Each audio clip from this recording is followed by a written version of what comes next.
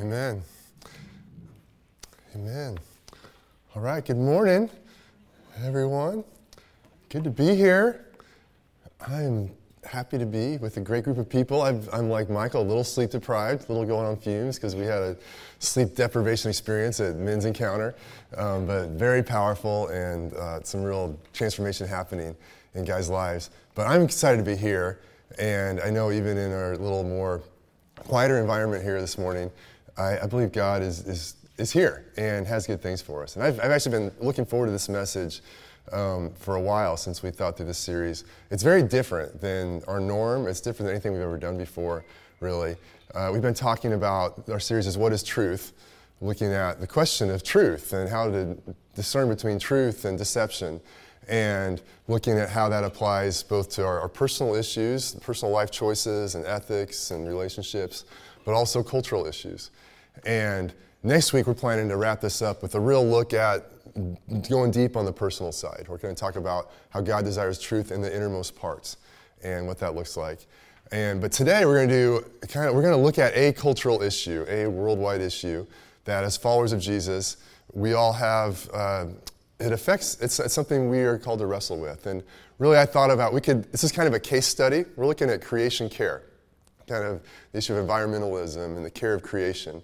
And in some ways it was like we could have picked a lot of issues, because in some ways it's going to be, my goal is to help us grow in developing a biblical worldview, to help us grow in looking at the issues of the world and not being framed by education establishments or the media or what seems right to us, but looking to God's Word and letting it frame our thinking, and both in what we believe on a big scale, but also, okay, how do I apply that to my life?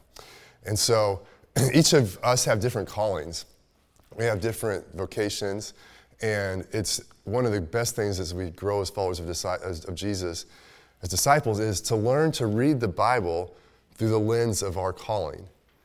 And so if you're an educator, or if you're in agriculture, or if you're a parent, to read the Word of God and to study the Word of God, looking at what God says about those areas, because God's Word has truth for all of life.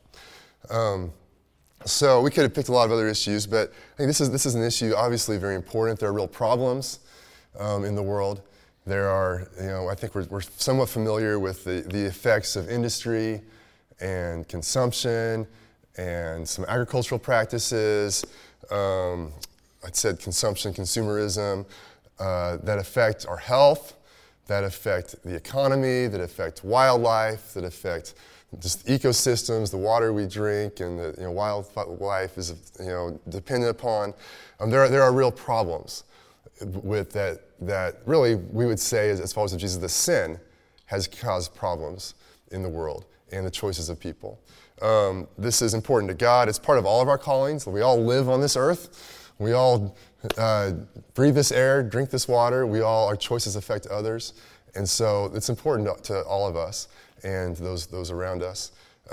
Even in some ways, specifically to us as people, as Midwesterners, right? Because we're here in the breadbasket of America and breadbasket of the world, really. And so there's a part of what God has made this land for is to feed people, and like the stewardship of this land is really important for not just us, but for the world.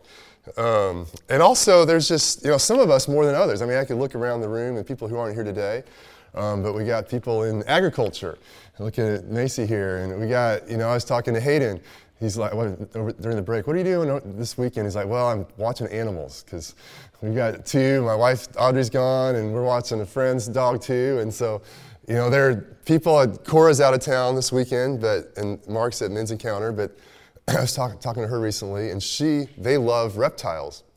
They love snakes. If you go to their apartment, there are a bunch of snakes that they're raising and breeding and selling. But if you really talk to her, she's like, this was just something that I got interested in. I never thought I would. But now I feel like basically it's what I'm called to do. Like I want to go work in a zoo where they're breeding reptiles and other species that are endangered and helping to populate these populations. We could talk about Kaylin, who's like working with farmers all over the world. And so even in our little community, there are people, even that is a really big part of their calling. Also, it's an area where there's a lot of confusion and deception. And we talked 2 weeks ago about propaganda and deception. And this is an area where the enemy has taken these issues and twisted them for his agenda and not for God's agenda. And so we wanted this morning, we're going to take a look at what God's Word says, draw out some big principles, and kind of just leave us all to be curious and to wrestle with how to apply it to our own individual lives. You know, I'm not a scientist. I love science. I love reading about science. I love reading about cultural issues, but I kind of know just enough to be dangerous kind of thing. So I'm going to try not to go too far into some of that. But it's important for us to engage with these things and wrestle with them. And it's complicated. You know, a couple months ago, this came across my decision-making life, mental space more, because my in-laws own farmland across southwest Kansas and into Oklahoma, just various smaller parcels of land that they had inherited. And I had had the thought over the years, especially in southwest Kansas, as I'd known about the aquifer that's receding. And I thought, you know, if we ever inherit any of this land, you know, I think there's a stewardship with that. And I don't know what is going to be involved with that, but I know, and I talked to Reagan about that, like, hey, we would at least want to make sure that we're not irrigating at a level that's more than sustainable. Like, even though that may not be the most seemingly short-term economically prudent or, you know, like profitable choice, we feel a responsibility that we're not going to use more water than is replenished every year. But an issue came across that was more complicated than that, really. So a couple months ago, there's this piece of land that my father-in-law has been in his family for like 5 generations. Like, they homesteaded it, 1800s, and has been passed down. Actually, our whole family could be buried in the cemetery in Rolla, Kansas, because they founded the town. So we could be buried for free if we want to drive to Rolla for a burial. But there's this. They were approached. There's 320 acres, and it's been very unprofitable. Okay, the last 5 years, it's averaged like less than $5,000 a year in profit on 320 acres. So it's like not making a lot of money. The weather's been bad. It's been bad for crops there.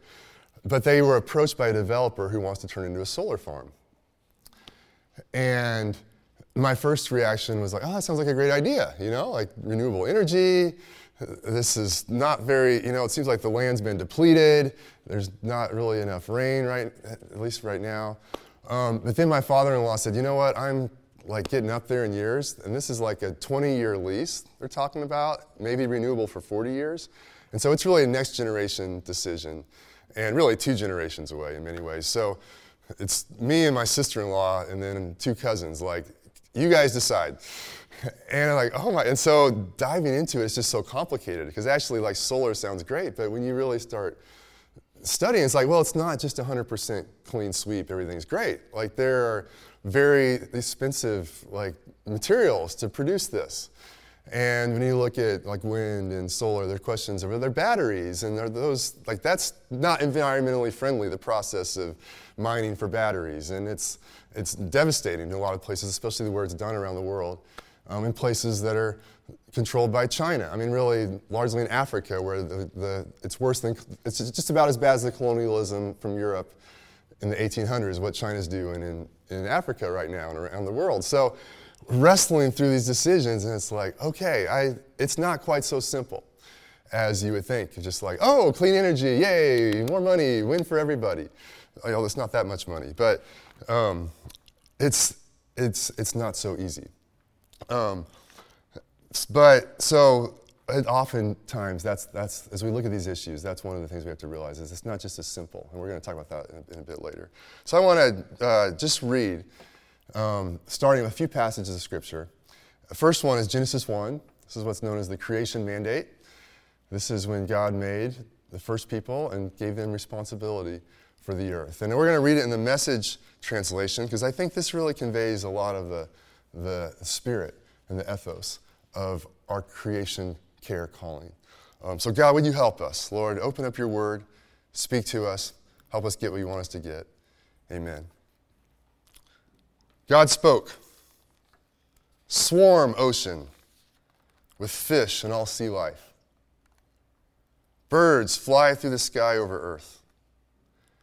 God created the huge whales, all the swarm of life in the waters, and every kind of species of flying birds. God saw that it was good. God blessed them. Prosper, reproduce, fill ocean, birds reproduce on earth. It was evening, it was morning, day 5. God spoke, earth, generate life, every sort and kind, cattle and reptiles. We've got to love this as Kansas. We've got cattle listed right there. Cattle and reptiles and wild animals, all kinds. And there it was, wild animals of every kind. Cattle of all kind, every sort of reptile and bug. God saw that it was good. God spoke. Let us make human beings, man, in our image.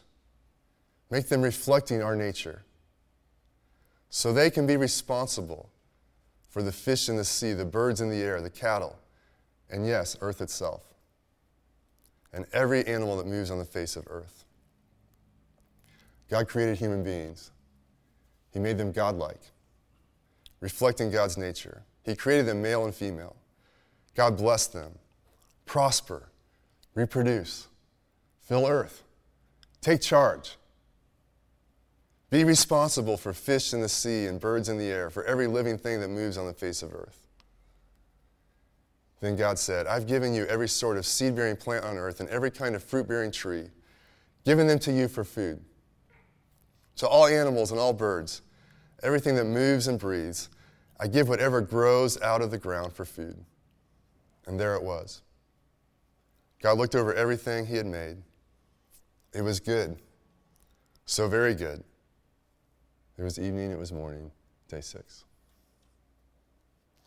Wow, I love, doesn't that just convey like the spirit of, man, this beautiful, good world that God made before it was damaged by sin, especially. And then the place God gave men and women as stewards of the planet, as stewards of the earth, and to serve his life-giving purpose here. And I want to just take 3 takeaways from this for us, for creation care. The first is personal responsibility. There was God's desire for the earth, and then he entrusted it to people.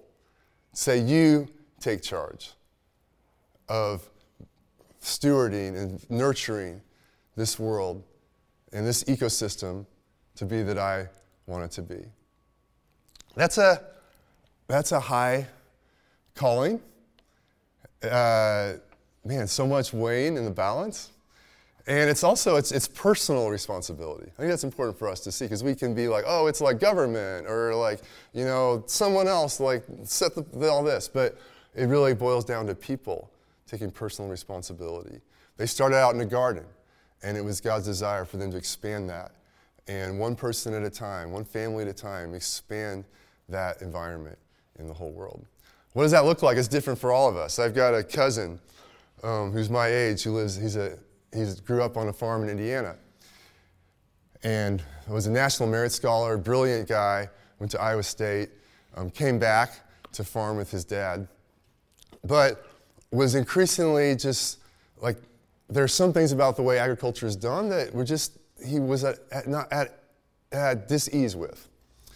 And some of just like the way that, as great as like fertilizer and pesticide has been for increasing crop yields, the downside of like, man, this is just seriously depleting our soil year after year. But he's like in this place, well, I got to make a living, and what do I do? So he's farming with his dad, but what he's doing is every year, just more and more, as he has the space and the economic wherewithal, he's experimenting and trying things that he's like seriously trying to change, like apply different agricultural practices that are better for the environment. And so they have a garden, and they grow vegetables that they sell on a roadside stand next to their farm.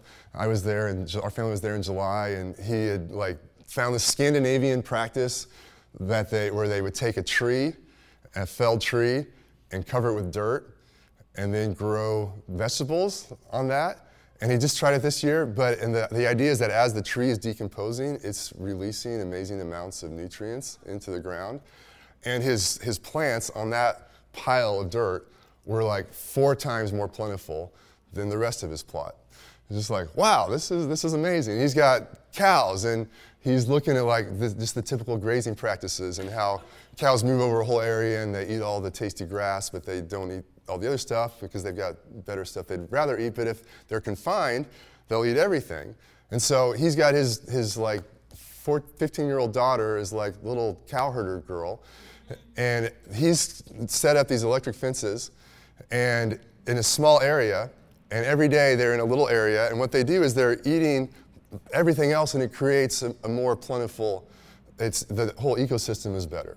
And clover, which is great nutrition for the cows, is like flourishing in this area. And he's like experimenting and finding stuff out and selling free-range grass-fed beef to people. And it's like, wow, like you're doing something that small scale, but it's making a difference. Now, for us, we probably can't do that in our backyard, most of us. But it's the same way of, types of thinking as we look at choices about, what am I going to recycle? Am I going to compost? What about my consumer choices? How does that affect things? And it's all connected with economics and the well-being of people and all these things. For some of us, that may be more buying local, maybe buying less, eating differently. Am I going to fertilize my grass? There are real choices, and I'm not going to tell you what to do on any of that.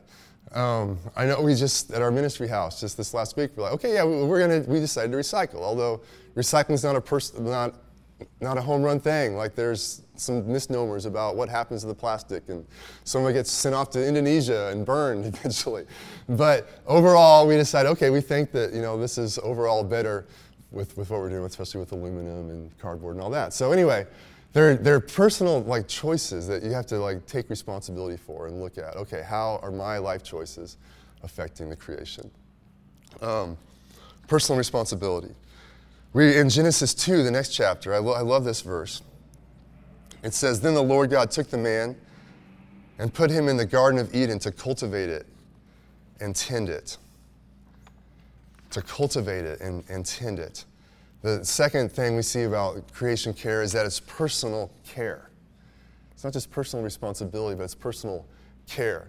When I look at how my cousin and his family are interacting with the creation, it's very hands-on, it's very from the heart.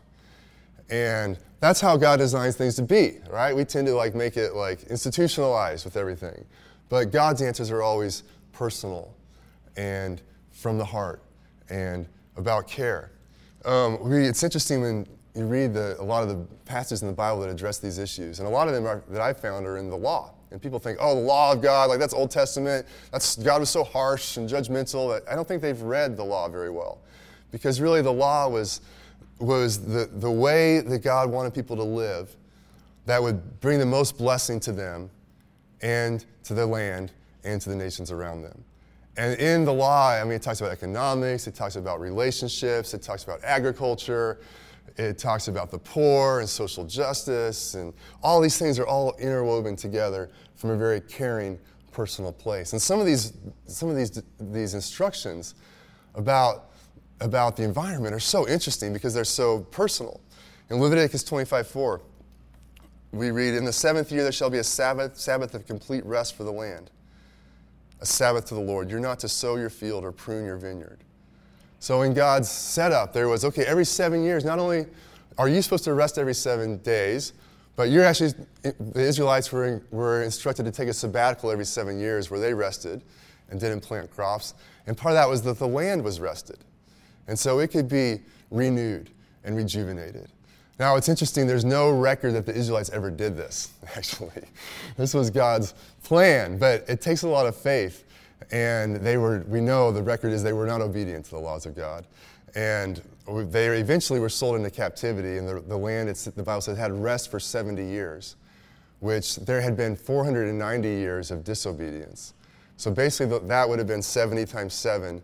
The 70 years that the land should have rested, eventually God intervened and said, okay, the land is going to rest. If you don't do it, it's going to be a way that's not so desirable for any of you. But the land, it's implications for us. There's a book out there called Soil, and it's all about how world civilizations rise where the soil is the most fertile.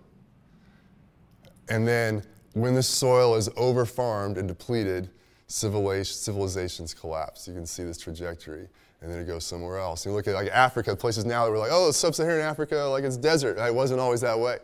You know, there are places where we have not taken care of the land, and the flourishing follows that pattern. Deuteronomy 22:6. This is very interesting. I love this. If you come across a bird's nest in any tree or on the ground, with young ones or eggs, and the mother sitting on the young or on the eggs, you shall not take the mother with the young. And kind of similarly, Exodus 23:19, you are not to boil a young goat in the milk of its mother. It's just one of those verses you read like, why is that in the Bible? That's an odd verse. But if you can think about it, and when you read odd verses, it's one of the best things you can do is to stop and go, what is the meaning of this? God, what does this reveal about you? And, you know, with the eggs, you see just the like, okay, yes, the animals are given to us for food, but care for them well. You know, you take the young, but leave the mother and let her produce more.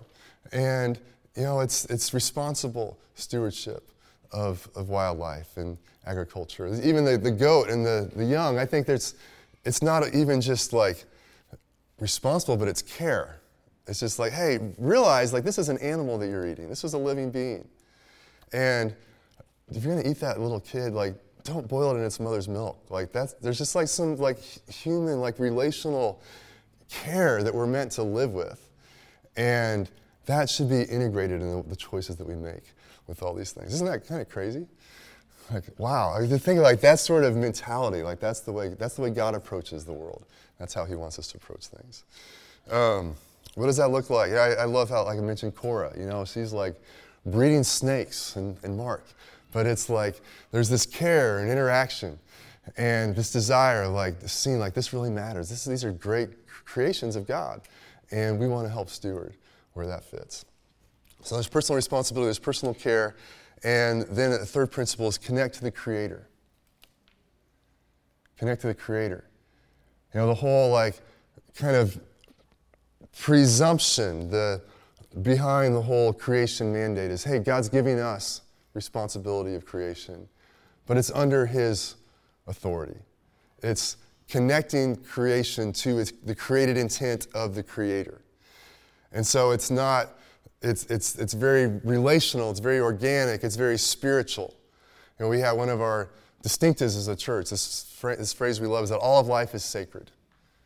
There is no choice that we make that is not related to God.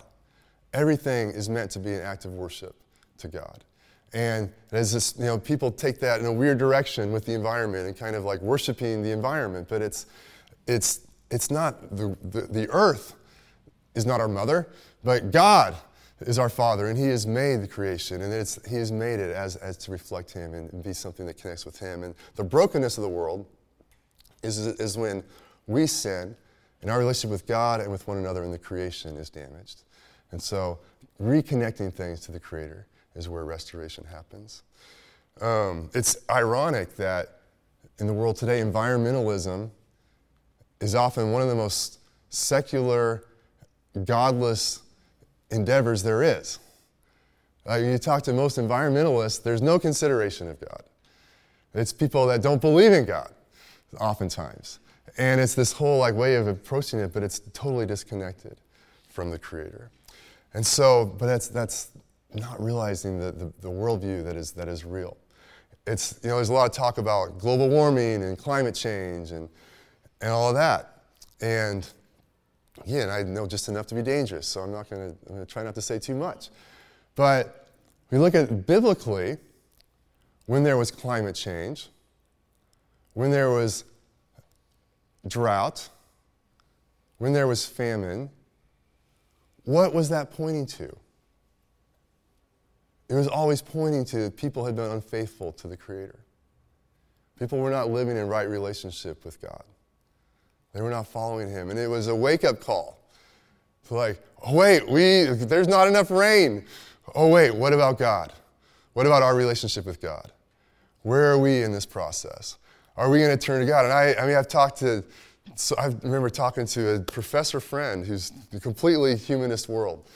And he's like, yeah, this is the first place I heard this. And I started hearing it in more places like, well, we have the technology that we're going to like seed the clouds and we're going to like produce rain and we're going to like reverse climate change through our technology. And I was like, are you for real?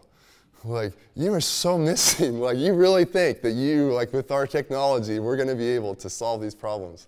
Like, I love technology, I love good science, but you are missing, no, you've got to connect, you've got to turn to God. Well, very well-known verse, 2 Chronicles 7:14. God says this, he says, if my people who are called by my name humble themselves and pray and seek my face and turn from their wicked ways, then I will hear from heaven and forgive their sins and heal their land. Wow, isn't that interesting? In the beginning, when we sinned, the environment was broken. When we turn to God and are in right relationship with Him, it restores us and it brings healing in the earth as well. We're going to look at the end about some examples where this is happening in the world today, actually. Really incredible. But before we go there, I just want to go through a few things to beware of. Because there are many pitfalls and much propaganda and misconception. Yeah, I love this picture. I ran across this. Sometimes what looks like one thing to us isn't the real thing, right? And it can lead us to make conclusions and actions that are not actually good actions, just like this poor dog here who thinks, oh yeah, there's another dog. This is how we move forward. So much of the messaging about the environment is like this. It's not the real deal. And so 4 things to beware of. Beware of atheists. I already mentioned that. If the approach to the environment and creation care is from a place of not believing in God and not considering God, that's the first thing, okay, let's take that with not just a grain of salt, but really second guess all the conclusions that are coming from this place. Psalm 14:1 says, the fool says in his heart, there is no God. It's foolish. It's a foolish beginning place. They are corrupt. From that foolishness comes corruption. They do abominable deeds. There is none who does good. Proverbs 12:10 says, a righteous man has regard for the life of his animal, but even the compassion of the wicked is cruel. This is true in so many endeavors, but those who don't have a right relationship with God oftentimes have compassion, whether for the environment or for the poor, and come up with solutions. But the reality is that the result of those compassionate solutions is cruelty, and it actually hurts the very people and situations that they're trying to help. The very compassion of the wicked is cruel. So watch out for atheists. Watch out for overly simple answers. So often, we're just hey, problems in the environment. So what do you need to do? Recycle. Renewable energy. Electric cars. It's these if we do this, then we'll solve everything. But when you actually start drilling down and looking at those answers, it's not so simple. The renewable energy is well, maybe it's not just 100% one, 0 the other. It's even there's a debate to be had about how environmentally friendly are many of these actions. And so be careful of overly simple answers. Proverbs 14:18 says, the simple inherit folly, but the prudent are crowned with knowledge. So it takes a little more work to assess things than some of these kind of simple messages we get. Next thing to look out for is settled science. So-called settled science. Whenever someone says, oh, the science is settled on that, you should be very skeptical. If science is good, then it's open for defense and repeated experiments and looking at it. But so often it's the science. It's oh, that's settled science, and it's more a shaming situation than actually science. And we've talked about this, but there's so much peer pressure in the scientific community. There's so much job security that's connected to going along with the preferred positions. There's so much funding connected from the government that is connected to certain positions. And so be very careful of settled science. You know, in the 1970s, there was a cover of Time magazine was a apocalyptic warning of the coming ice age because of temperature change, climate change. You know, these things come and go. Like, you gotta be careful about the settled science and the scientific whims of the day, because they are not so settled as we're often led to believe. There are many good climatologists who have different opinions.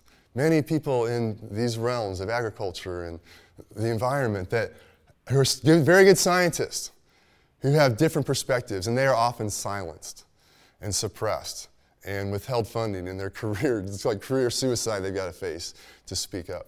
And so be very careful about that. I ran across this quote a little while back.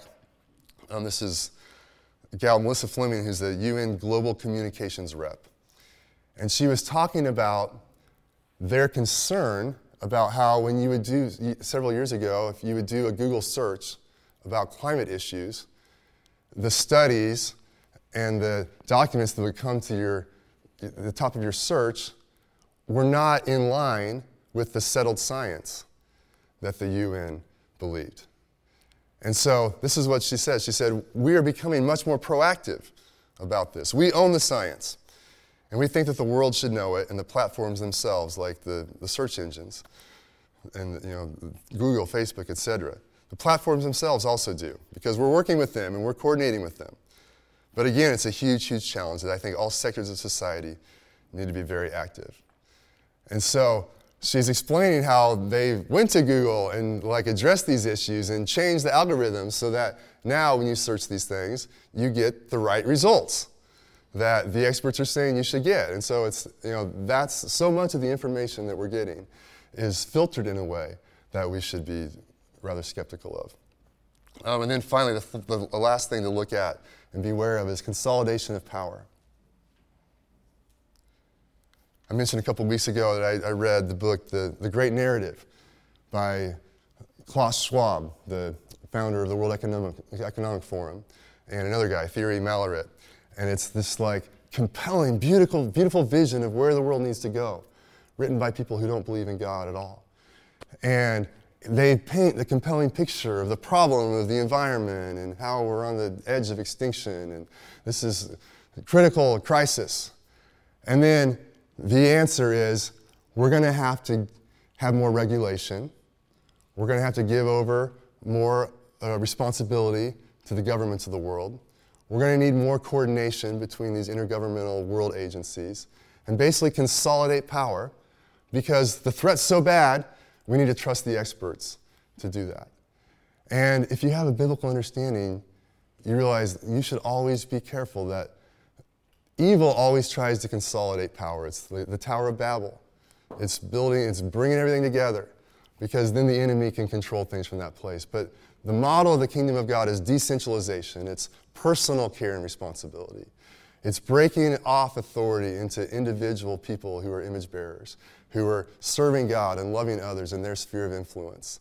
And it's the spheres that God has made of church and government, business, all carrying out their proper responsibilities. But smaller units being preferable, because God breaks off authority. And so any consolidation of power is something to be aware of. So there's a few things. It's just kind of crazy to think that God would trust something so big to us. But he does. And it's his beautiful process of restoring the earth. Let's read this, Romans chapter 8. One of my favorite scriptures in all there is, Romans 8, 19 through 21. For the creation waits with eager longing for the revealing of the sons of God. For the creation was subjected to futility, not willingly, but because of him who subjected it, in hope that the creation itself will be set free from its bondage to corruption and obtain the freedom of the glory of the children of God. Wow, there it is. The creation's been subjected to futility because of sin. But it's waiting for the sons of God, for the people of God to be transformed and live out our callings. And as that happens, and ultimately when that is completed, the creation will be liberated from its futility. It's a personal care, personal responsibility, connection to the Creator. One place where there's been a move of God, a demonstration of this in very dynamic ways over the last 20 years, is in the island nation of Fiji in the South Pacific. And this was kind of hit the Christian world, some of these reports 20 years ago when it started, but it's continued. But in Fiji 20 years ago, and Fiji's a place with 300 islands, over 100 of them are not populated. It's in the South Pacific. Very simple lifestyles. But there were serious social problems and ecological problems at the same time. So the crime was, and it's, all these communities are very spread out and kind of connected but unique at the same time. But in a lot of places, there was like really bad crime, or drug issues, breakdown of generations. At the same time, there were churches, but they were so divided from one another. There would be cases of churches that just hated each other, and people would be like sitting in church next to an open window because it's tropical, and someone from another church would walk by and just punch them, just like start a fight. I mean, it was just crazy. And so it got so bad, they actually were turning more and more, and this one community in particular, where things kind of started, they used the last of their resources. There were feral pigs that were coming down from the hills and just ravaging the yams and just destroying their crops. The coral reefs were dying, and the fishing supply that they were dependent on was dwindling and disappearing. The water, the fresh water, had turned bracken. It was like not good water to drink anymore. This was a bad, bad situation. They used the last of their resources and built these two idols in this one community. And literally, I mean, some of the trusted Christian leaders now would say that they could see these idols, you'd walk past and they could see the images jeering at them and moving and mocking them. I was just animated by the demonic in such an open way. And so they finally came together and said, some of the Christians said, we've got to turn to God. We need something better. And there were some people who started going to the scripture and applying God's principles. And they had 3 weeks of prayer and fasting. And they repented of sins in their community. They repented of individual sins. The churches were reconciled. They came back together. And there was a prophecy in this time that one of these church leaders prophesied that there was going to be fire from heaven coming down and bringing something. And shortly after that, dozens of people saw this over the ocean, this light just come down over the ocean and stay there for half an hour. Just this fiery light, and they were scared. They were falling down on their knees, just awestruck with just what is going on. And this light came, and it was there for 30 minutes. And then they saw the water was boiling in that area. Oh my goodness, the fire, what's happening? But then they looked more closely and they realized that's not boiling water, that's fish. And they went out there and the coral reef had been rejuvenated. And there were just thousands and thousands of fish that they brought cardboard boxes and nets and anything they could find, and just started harvesting these fish and providing. And then the fresh water was restored at the same time.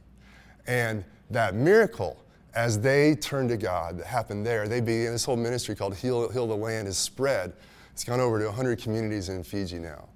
And seeing just story after story after story of transformation, both personally and relationally and ecologically, as people have turned to God.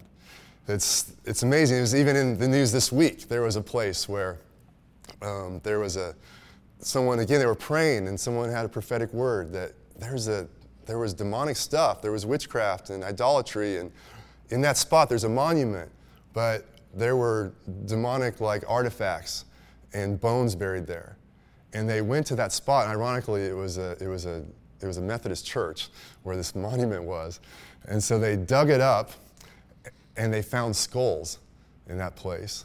And they just prayed to break off the stuff there. And it was kind of controversial because the Methodists were like, hey, that's our monument. Like, why are you Methodists? Like, no, like, that's not good. And so there's some controversy, but the grace of God and the renewal is spreading throughout Fiji. It's been going on for 20 years. And so, man, I don't know what that looks like in Kansas. You know, I don't think we're going to have coral reefs rejuvenated. But maybe the land, restored. What could God do as people apply this? So I know it's it's just wild how the possibilities with God that are so different than with the world. Yeah, I think that's food for us to chew on today. But yeah, what does that look like for us? What does that look like for us in our individual lives? What does that look like for us as a community? What does God want to do in Manhattan? What does he want to do in the world as the people of God humble themselves and turn to him and pray, and he heals our land? So I would love to keep talking about this stuff. The campus meeting, we'll see what happens this week with this topic, I'm not sure. But trusting that God is just renewing our minds and helping us apply this. So I just want to pray for us as we wrap up here. Father, thank you for your life, your creation, your creative presence. Thank you that you renew our minds and you renew the earth. Lord, help us to see things the way you do and have faith for what you want to do and have your love in your heart. Even the sacrifice involved in that, God, but also the faith and the change that you lead us into. Lord, would you renew us? Will you help us to be students of your word who apply it in life-giving ways to the world around us? Lord, we thank you for that. We trust you in Jesus' name. Amen. Amen. All right.